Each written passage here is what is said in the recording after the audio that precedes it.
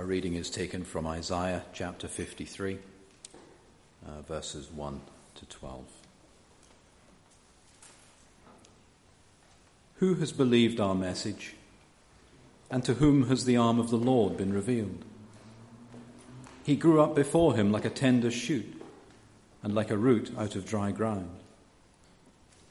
He had no beauty or majesty to attract us to him, nothing in his appearance that we should desire him. He was despised and rejected by men, a man of sorrows and familiar with suffering. Like one from whom men hide their faces, he was despised, and we esteemed him not. Surely he took up our infirmities and carried our sorrows. Yet we considered him stricken by God, smitten by him and afflicted. But he was pierced for our transgressions. He was crushed for our iniquities. The punishment that brought us peace was upon him, and by his wounds we are healed. We all, like sheep, have gone astray. Each of us has turned to his own way, and the Lord has laid on him the iniquity of us all. He was oppressed and afflicted, yet he did not open his mouth. He was led like a lamb to the slaughter, and as a sheep before her shearers is silent, so he did not open his mouth. By oppression and judgment he was taken away, and who can speak of his descendants? For he was cut off from the land of the living. For the transgression of my people he was stricken. He was assigned a grave with the wicked, and with the rich in his death, though he had done no violence, nor was any deceit in his mouth. Yet it was the Lord's will to crush him and to cause him to suffer. And though the Lord makes his life a guilt offering, he will see his offspring and prolong his days, and the will of the Lord will prosper in his hand. After the suffering of his soul, he will see the light of life and be satisfied. By his knowledge, my righteous servant will justify many, and he will bear their iniquities.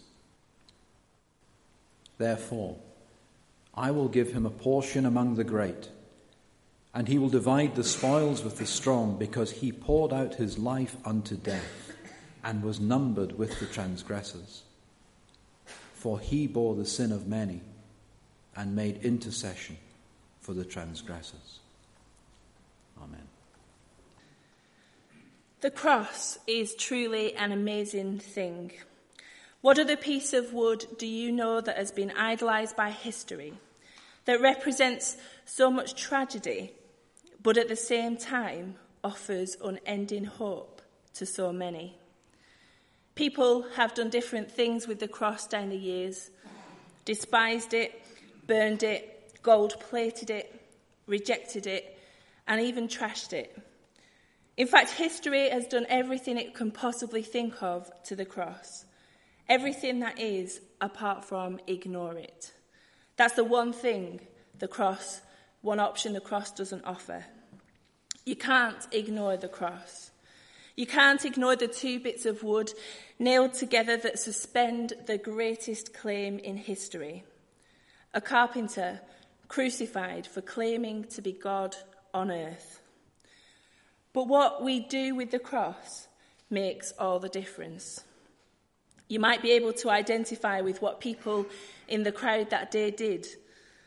There were people who were forced to the cross. Simon, the man forced to carry the cross, was one such person, forced to be part of what unfolded that day with no choice. He was a local believer, a religious guy who knew that God would send us a Messiah, send us a Saviour, but send us a cross.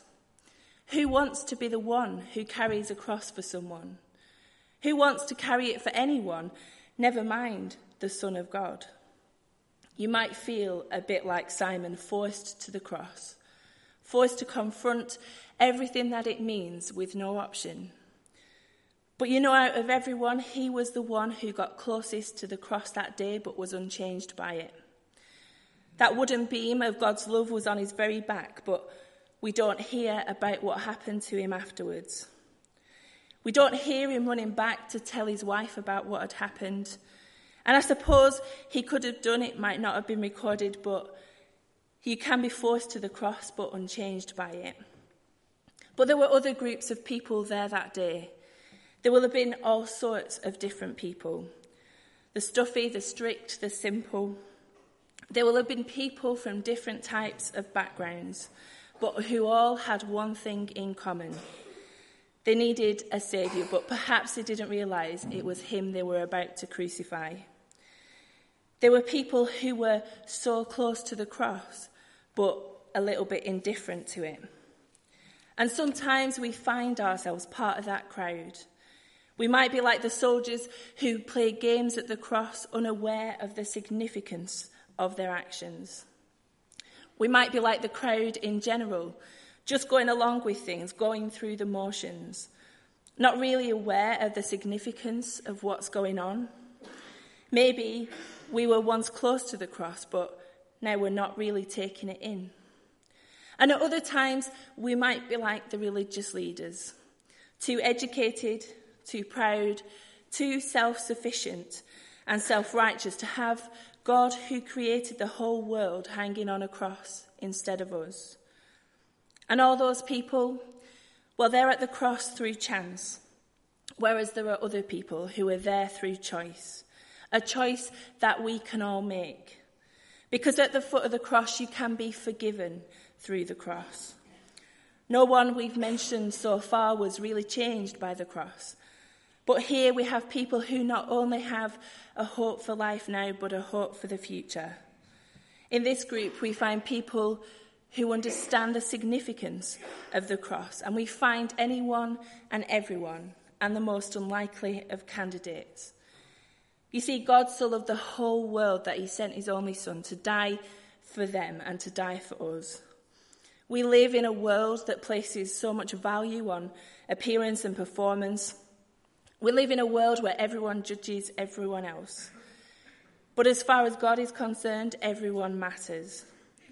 And in this group, we find the criminal who turned to Jesus and who Jesus assured would be with him in paradise. We find the Roman soldier who said, "Truly, this is the Son of God." And as horrific as Jesus' death was, as horrid as the beatings that he had to endure, he did it for us. And sometimes we're a bit uncomfortable with that. We don't like the whole being saved by grace thing.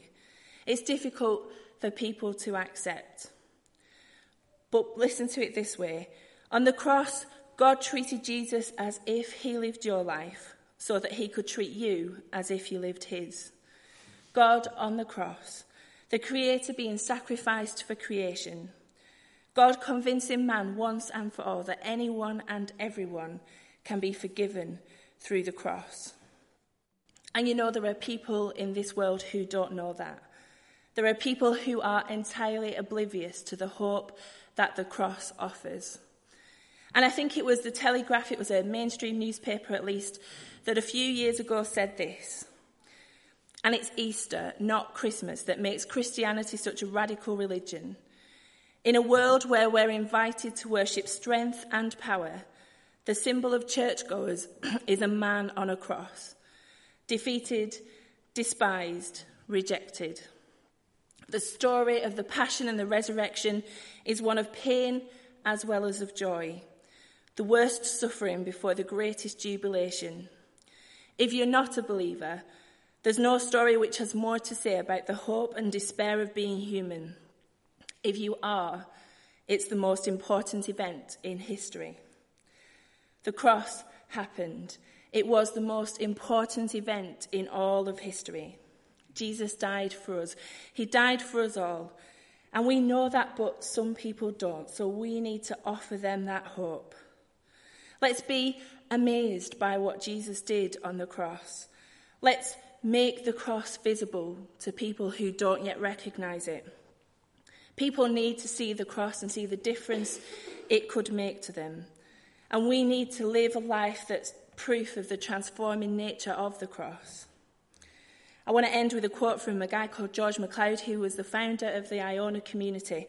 And he said, "I simply argue that the cross should be raised again at the centre of the marketplace, as well as the steeple of the church. I'm recovering the claim that Jesus was not crucified in a cathedral between two candles, but on a cross between two thieves, on a town garbage heap, at a crossroad of politics so cosmopolitan that they had to write his title in Hebrew and in Latin and in Greek. And it's that kind of place where cynics talk smut and thieves curse and soldiers gamble, because that is where he died, and that is what he died about. And it's that where Christ's followers ought to be, and what church ought to be about.